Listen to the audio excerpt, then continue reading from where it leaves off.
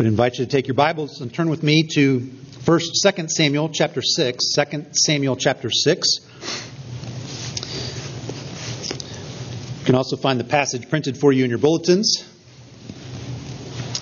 Last week we were looking at the first half of chapter 6 and this event that took place with David attempting to bring the Ark of the Covenant into the city of Jerusalem. And we read about the tragedy that happened as a result of them not following God's word, not doing it according to the instructions that God had given them. And as a result, tragedy struck. And today we're reading about the second attempt and how things changed and how things were different. So I'd invite you to read along as I read to you 2 Samuel chapter 6, beginning in verse 12. And it was told King David, "The Lord has blessed the house of Obed-Edom and all that belongs to him because of the ark of God." So David went and brought up the ark of God from the house of Obed-Edom to the city of David with rejoicing. And when those who bore the ark of the Lord had gone 6 steps, he sacrificed an ox and a fatted animal. And David danced before the Lord with all his might. And David was wearing a linen ephod. So David and all the house of Israel brought up the ark of the Lord with shouting and with the sound of the horn. As the ark of the Lord came into the city of David, Michal, the daughter of Saul, looked out of the window and saw King David leaping and dancing before the Lord, and she despised him in her heart. And they brought in the ark of the Lord and set it in its place inside the tent that David had pitched for it. And David offered burnt offerings and peace offerings before the Lord. And when David had finished offering the burnt offerings and peace offerings, he blessed the people in the name of the Lord of hosts, and distributed among all the people, the whole multitude of Israel, both men and women, a cake of bread, a portion of meat, and a cake of raisins to each one. Then all the people departed, each to his house. And David returned to bless his household.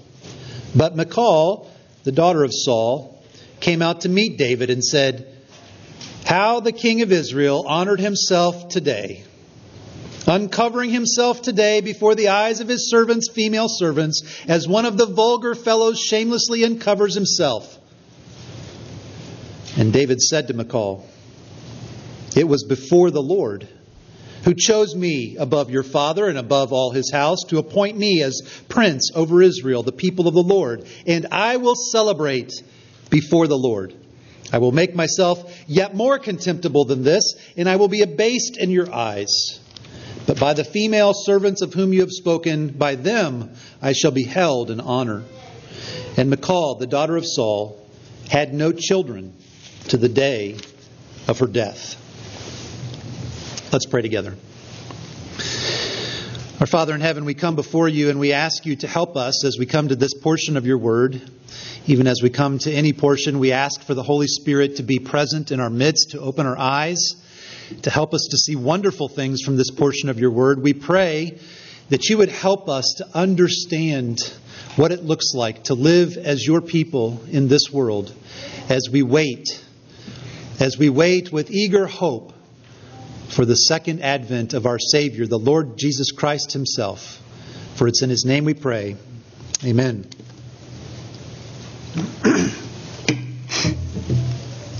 Elisabeth Elliot tells a made-up story in her book, These Strange Ashes. It's likely a story that she took from, that had been made up by Charles Spurgeon, the great 19th century pastor and preacher. And the made-up story goes like this. This is how Elisabeth Elliot told it. One day Jesus said to his disciples, "I'd like you to carry a stone for me." He didn't give any explanation. So the disciples looked around for a stone to carry, and Peter, being of the practical sort, sought out the smallest stone that he could possibly find. After all, Jesus didn't give any regulation for weight or size. So he put his pebble in his pocket. Jesus then said, "Follow me." He led them on a journey. And about noontime, Jesus had everyone sit down. He waved his hands over the stones, and all the stones turned into their lunch. He said, "Now it's time to eat." In a few seconds, Peter's lunch was over. When everyone was done, Jesus told them to stand up, and he said again, "I'd like you to carry a stone for me." This time Peter said, "Aha, now I get it." So he looked around and he saw a small boulder. He hoisted it on his back, and it was painful and it made him stagger. But he said, "I can't wait for dinner." Jesus then said, "Follow me." He led them on a journey, Peter barely able to keep up. Around dinner time, Jesus led them to the side of a river. And he said, "Now, everyone throw your stones into the water." And they did. And then Jesus said, "Okay, follow me." And he began to walk away. Peter and the others looked at Jesus, dumbfounded. Jesus sighed and said, "Don't you remember what I asked you to do? Who were you carrying the stone for?" Therein lies the default of the human heart, does it not? Selfishness. We tend to focus more on ourselves than on the Lord. We tend to try to get things from God as opposed to getting God Himself. Sometimes we do better at that. Sometimes we do worse. But at the very foundation, the audience that we have as we live our lives is most often ourselves and others, as opposed to the Lord God Almighty. And that's in direct conflict with the teaching of the Scriptures, which tells us that our primary audience in life must be first and foremost the Lord God Almighty Himself. Last week, as we looked at the beginning part of chapter 6, we saw examples from David and Uzzah of what it looks like to live out the usual way, doing what they wanted to do, rather than what the Lord had told them to do. And we saw the devastating effects as a result. This week, we see that David learned a lesson, and he demonstrated for us what it looked like to live as one of God's people. Specifically, we're going to see three things today. And you'll notice that there's not an outline in your bulletins. That was my fault for not getting that in there this week. But here's, for those of you that like outlines, here's the outline. Here's where we're going. We're going to look at these three things that David shows us for what it looks like to live as God's people as we wait for our Savior. One, it looks like living according to God's Word, not just however we think is best. Submitting ourselves to the Word of God as opposed to just doing what we want to do.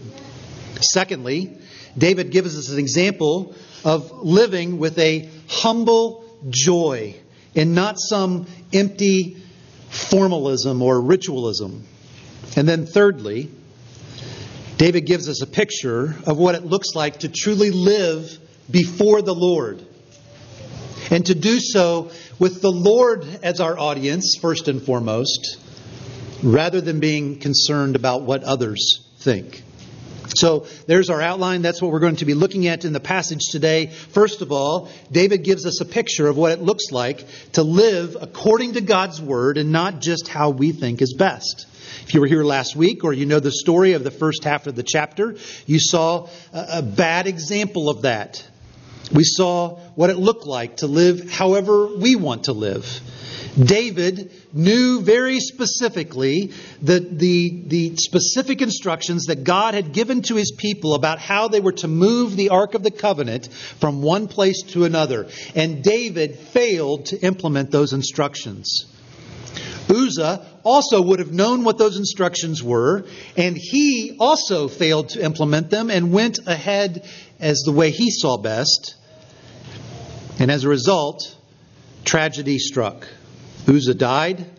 David got angry and afraid, and he ended up leaving the ark at Obed-Edom's house for 3 months. But apparently, during that time frame, God was at work. And during those 3 months, David learned a lesson.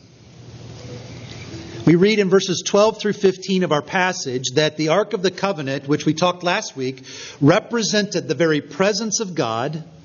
As it stayed in the house of Obed-Edom for 3 months, where we read that it brought blessings to Obed-Edom, to his entire household, and it says to everything that they owned.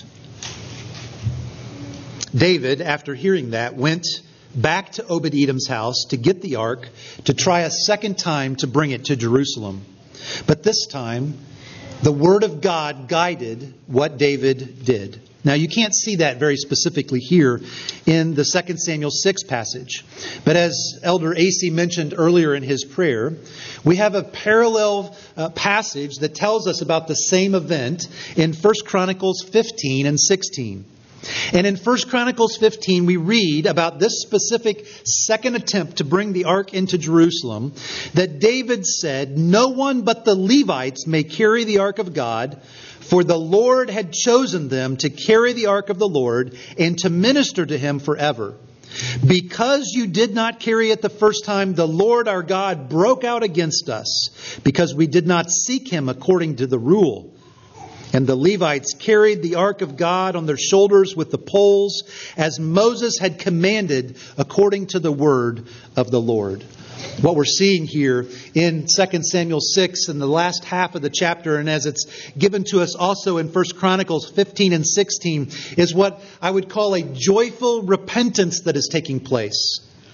David acknowledged that he had not followed God's word the first time, and he repented of that. And he came back to the Word of God, and in the second attempt to bring the ark into the city, he followed the Word of God and did what the Word of God said. And notice in verses 12 and following, just notice the words that are used as that what happened in a response. There was joy and celebration. There was rejoicing. There was dancing. There was singing. There were instruments being played, and the people were having a celebration. It reminds us as God's people that every day we deal with the temptation that is real, that is tangible, that is powerful, to not live according to the Word of God, but to do what we think is best in our own eyes. To live how we want to live and not submit ourselves to what the Word of God says. And as we look at this passage, it's a reminder to us that there are always consequences for disobeying the Word of God. It may not always be as dramatic consequences as we see here in 2 Samuel 6, but there are always real consequences for disobeying God's Word. When we disobey the Word of God, it is never accompanied by true and lasting blessing from the Lord. If you're here and you're single and you long to be married, the Scriptures tell us that you are to marry only in the Lord. And if you were to disobey that command of God, then there's no blessing for you in that relationship. Let me get the eyes of the young people here in the room for just a second, and those of you that are online as well. God has given you commands to obey your parents. And when you don't obey your parents, you're disobeying the Word of God. And when you do that, there's no blessing that is attached to it. We are called to obey the Lord by obeying our parents. Those of us who cultivate lust in our hearts as opposed to rooting it out. Watching things we shouldn't be watching. Reading things we shouldn't be reading. That's cultivating the lust in our hearts as opposed to leaning against it and rooting it out. We are disobeying the Word of God, and there's no blessing attached to that. David gives us the picture that as God's people, we are called to live according to the Word of God and to submit ourselves to it and not live just however we think is best. The second picture that David gives us here is that we must live with humble joy and not just simply go through life with an empty formalism or ritualism.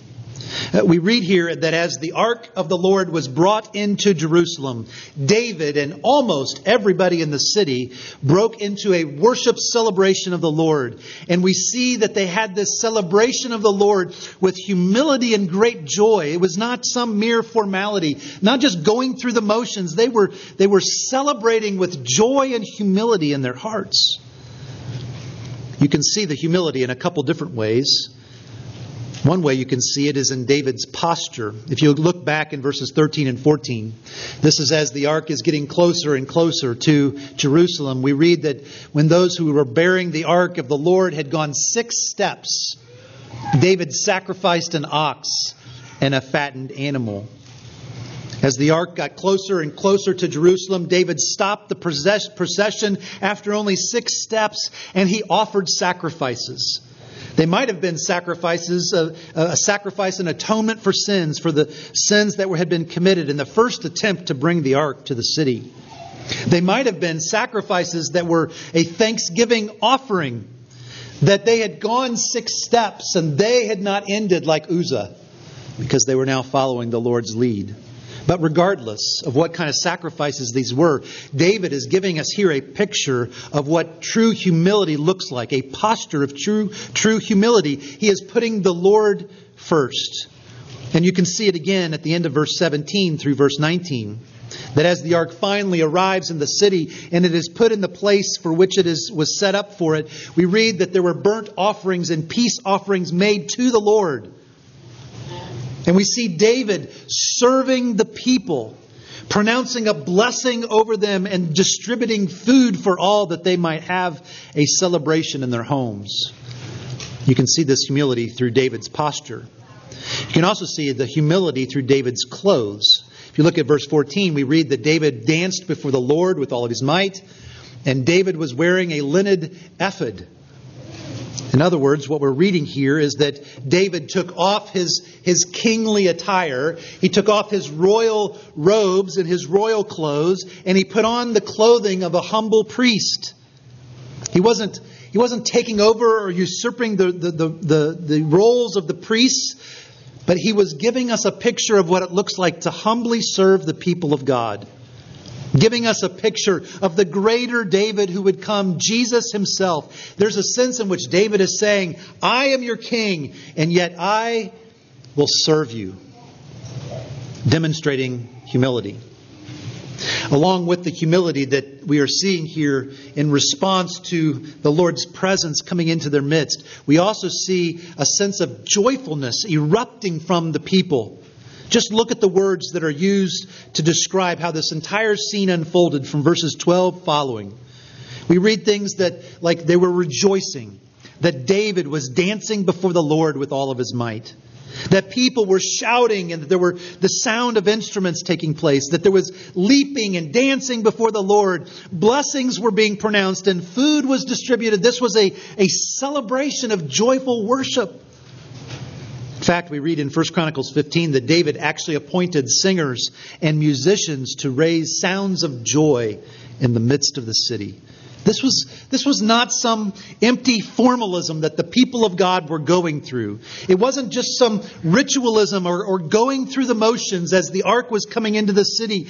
What is happening here is the people of God are getting a real apprehension of the presence of the Lord in their midst, and they break out in humble joyfulness as a result. It tells God's people something about what our worship ought to look like. Sometimes Presbyterian and Reformed folks are rightly criticized for worship that feels overly formal or even ritualistic. And we do certainly have forms that we follow.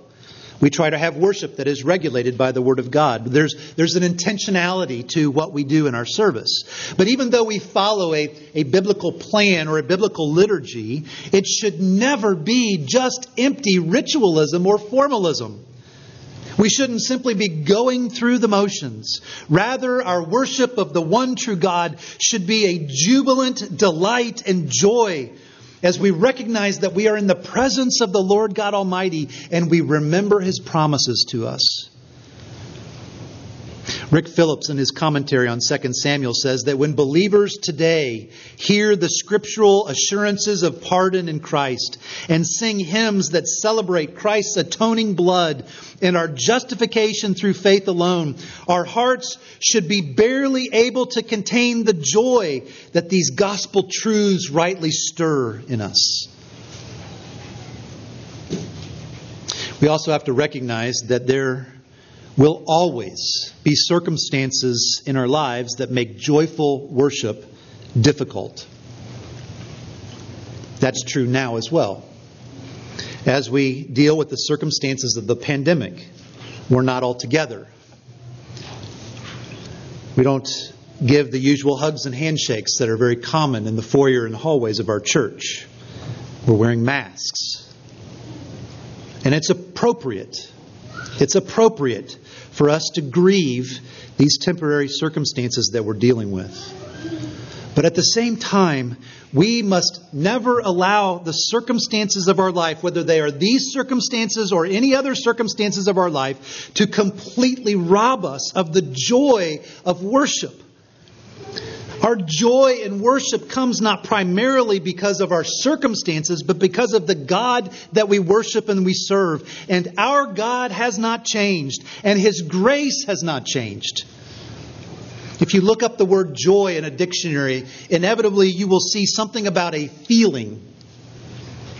The biblical sense of joy isn't not a feeling, but it's more than just a feeling. It's also a state of mind. As we recognize who it is that we come to worship and the wonderful blessings that are ours in Christ Jesus. There are always going to be Sundays when we don't want to go to church, when we don't want to worship, when we don't feel joyful. But we worship the Lord and we meditate on the truths that bring us joy as the Holy Spirit would be at work, even as we pray for Him to be at work, to fill us with biblical joy that defies this world's understanding and explanation. David gives us a picture of what it looks like to live as God's people with humble joy and not just empty formalism or ritualism. Thirdly, and lastly, David gives us a picture of what it looks like to truly live before the Lord, rather than being more concerned about what others think.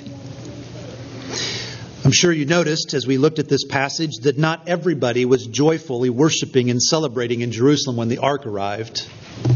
We hear the story about one person in particular in verse 16. As the ark of the Lord came into the city of David, Michal, the daughter of Saul, looked out of the window and saw King David leaping and dancing before the Lord, and she despised him in her heart. And we read down in verse 20, her comment to David as he finished the worship celebration of the people in the city, and he's going to go home so that he might bless his family. He might bless his household. He might lead his household in worship and joining together with the people of God in the city. But as he gets to the house, Michal, his wife, the daughter of Saul, came out to meet David and said, and you can hear the sarcasm dripping from her lips, "How the king of Israel honored himself today, uncovering himself today before the eyes of his servants, female servants, as one of the vulgar fellows shamelessly uncovers himself." Now, what is Michal's problem? Well, the text actually gives us a clue. Did you notice how she's described in the text? 3 times. Once in verse 16, then in verse 20, and then again in verse 23, as she's mentioned. It's Michal, not the wife of David, but the daughter of Saul. David actually specifically addressed that fact in verse 21, where he reminds her that the Lord God Almighty had chosen David. He had chosen David over her father, Saul, and the household of Saul. David was the chosen leader of Israel now. And there's a sense in which we are supposed to understand that Michal was from the old regime. She was not somebody who was being driven by a joyful humility before the Lord, but rather a selfish ambition and pride and a desire to receive praise of the people. Notice the contrast that we see here between David and Michal in these verses. What was Michal's accusation against David? What made her despise him? What made her feel contemptuous against David? Well, it's what she says in verse 20. She's not accusing David of not having on enough clothes in front of the female servants. You could potentially see that, potentially think that if you look at it just on the surface level. But as we dig a little deeper into what is going on here, we see that her accusation against David is actually far worse. Her accusation is that David is not acting like she thinks the king should act. She thinks that he ought to be acting like her father Saul would have acted. David had humbled himself and become a servant to the people of God. And he had done that in how he had dressed and how he had acted. And Michal was concerned about how it looked. She was concerned that David wasn't projecting the royal authority and power and reputation that she had seen her father display. Probably she was concerned about her own reputation in front of others. Dr. Liam Gallagher is the senior pastor of 10th Presbyterian in Philadelphia, Pennsylvania. Dr. Gallagher is originally from Scotland, but he's pastored churches around the country and around the world. And at one point he was pastoring a church in Canada, and he received a new call to go back to his home country of Scotland to be a pastor there for a period of time. And Dr. Gallagher tells the story of a time right after he got back to Scotland pastoring the church there. He remembers that it was an unusually hot summer day. And it was his day off. And so he thought that he would take a bike ride into town. And while he was there in the town, he ran into one of the elderly gentlemen of the church that he had just come to pastor. And when that man saw Dr. Gallagher, he stopped him and took one look at him and his t-shirt and shorts on his bike. And he said to Dr. Gallagher, "Well, you might as well be naked." He had wanted Dr. Gallagher to always be wearing his Sunday formal gray suit and clergy collar at all times. Essentially, the man was saying to Dr. Gallagher, if you don't look like a minister, then I won't trust you as one. There's a sense in which that's what Michal is saying here to David. If you aren't dressed like a king, if you don't act like a king, if you don't keep your subjects under your foot like a king is supposed to do, then I will despise you and hold you in contempt. Michal was more concerned with externals, with appearance, with power, and what others thought. She was living her life before others. And she thought David should be doing the same. Now, contrast that with what David said. Look at verse 21. How did he respond to Michal? David said to Michal, "It was before the Lord who chose me above your father and above all his house to appoint me as prince over Israel, the people of the Lord, and I will celebrate before the Lord." David was focused not on what others would think. He was focused not on living before others. His focus was on living before the Lord. In fact, it actually says that twice in verse 21, and it said it before in verse 16, to get our attention. To live as God's people in this world means that we are to live our lives first and foremost before the Lord. There's no indication here from the text that David had any concern about what others thought about his worshiping, his celebrating, his dancing, his serving the people of God. He was focused on the Lord, His presence, His goodness, His grace, and His promises. And notice David goes even further. He doubles down in verse 22 as he continues to speak to Michal. And he tells her, "I will make myself yet more contemptible than this, and I will be abased in your eyes. But by the female servants of whom you have spoken, by them I shall be held in honor." In a sense, this is what David is saying.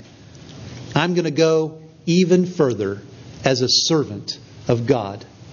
I'm going to go even further in humbling myself to serve the people of God as I live my life before the Lord. And it will probably make you despise me all the more, Michal. But the servants of whom you spoke, they will hold me in honor and respect as I humbly serve them. Now, before we think about what this means for us today, let me make just a quick word about verse 23. Verse 23 is kind of an anecdotal comment that the author gives us connecting to what had happened. And what verse 23 says is that Michal, the daughter of Saul, had no children to the day of her death. The implication here is that as a result of Michal's heart and her attitude and her actions, she remained childless until her death. But this is not saying that childlessness is always a judgment from the Lord. It was in this specific case. The Lord had judged the house of Saul. He had cut Saul's household off, and he was making it so there would be no more heirs to challenge David. Michal was the last one that could provide an heir. But it would not be right to extrapolate from this specific historical instance in Scripture and assume, whether for yourself or for any others, that every case of childlessness is God's judgment. The Scriptures just don't say that. But how do we take this and think this last third point, that we are to live before the Lord and not be overly concerned about what others think? What do we do with that? It shows us that God's people are to live first and foremost with the Lord as our audience. We are to live before the Lord. We ought not to be driven primarily by what other people think. In fact, if we live as the Bible describes how Christians should live, we will end up being very countercultural to this world. We will look different. We will look unusual. We will live sacrificially for others. We will serve others. We will be humble. We will have a joy that is not derived from the circumstances of life. We will be radically generous with our time and our treasures and our talents. We will put the glory of God before our own glory. And if we live like that, it's going to stick out. It's going to look different. And we might be ridiculed. We might be even despised or dismissed. And very possibly not become as rich and powerful and well known as our neighbors. But that is okay if the Lord is our audience.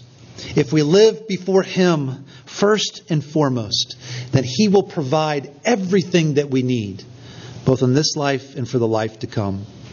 So, as we finish today, and as we reflect on this picture that David gives us of what it looks like to live now, as we are waiting for our Savior to come back again, what it looks like for us to live, that we are to put God's Word first, that we submit ourselves to it and not just live however we think is best. That we live our lives with a true, joyful humility. And that we live our lives before the Lord, not being overly concerned with what others think. If we think about what that actually looks like, I hope you can sense the weight of it. Sense how hard it is to live that way. It would be hard to live even just one of those ways, let alone all three of them all the time. We need some powerful strength and motivation. Well, what was it that motivated David? What was it that motivated David to live this way? It was the Ark of the Covenant. The symbol, the representation of the presence of God coming into David's midst and coming into the city of Jerusalem. And brothers and sisters in Christ, we know the ultimate arrival of God's presence into our midst that the ark was pointing forward to. We know the arrival not just of the representation of God's presence, but of God Himself in flesh and blood through the birth of our Savior Jesus Christ. We know the arrival not just of a box into a city, but of the second person of the Trinity into this world. And just as David humbled himself and served God's people and blessed them and gave them good gifts at the arrival of the Ark of the Covenant into Jerusalem, how much more so has the better and greater David done so for us when he came into this world? The Word became flesh and dwelt among us, and we have seen His glory, glory as of the only Son from the Father, full of grace and truth. For from His fullness we have all received grace upon grace. Blessed be the God and Father of our Lord Jesus Christ, who has blessed us in Christ with every spiritual blessing in the heavenly places. In the first advent of Jesus and His first arrival, He blessed and secured good gifts for His people. Grace upon grace. Every spiritual blessing in the heavenly places for us. And now, brothers and sisters in Christ, as we wait for His second advent, His second coming, we do so with hope. We have the hope that this greater blessing that even David couldn't completely understand is ours in Christ Jesus. And the more that gets into our heads and our hearts, the more that we will have the motivation and the power to live like the picture that David gives us here in these verses. Let's pray together.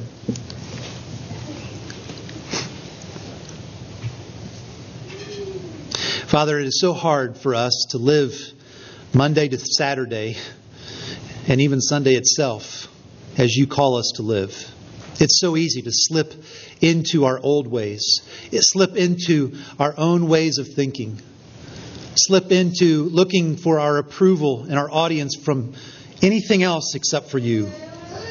I pray that you would help us. Strengthen us, we pray, through the work of the Holy Spirit as we meditate on the wonders of your grace and mercy and the hope that is ours. As we meditate on your grace upon grace and every spiritual blessing that is ours in Christ Jesus, fill us with the strength we need and the motivation we need to live as the people that bring you glory and honor in this place. Help us to do that until the Lord Jesus comes again, and we pray that it would be soon. For we pray it in His name. Amen.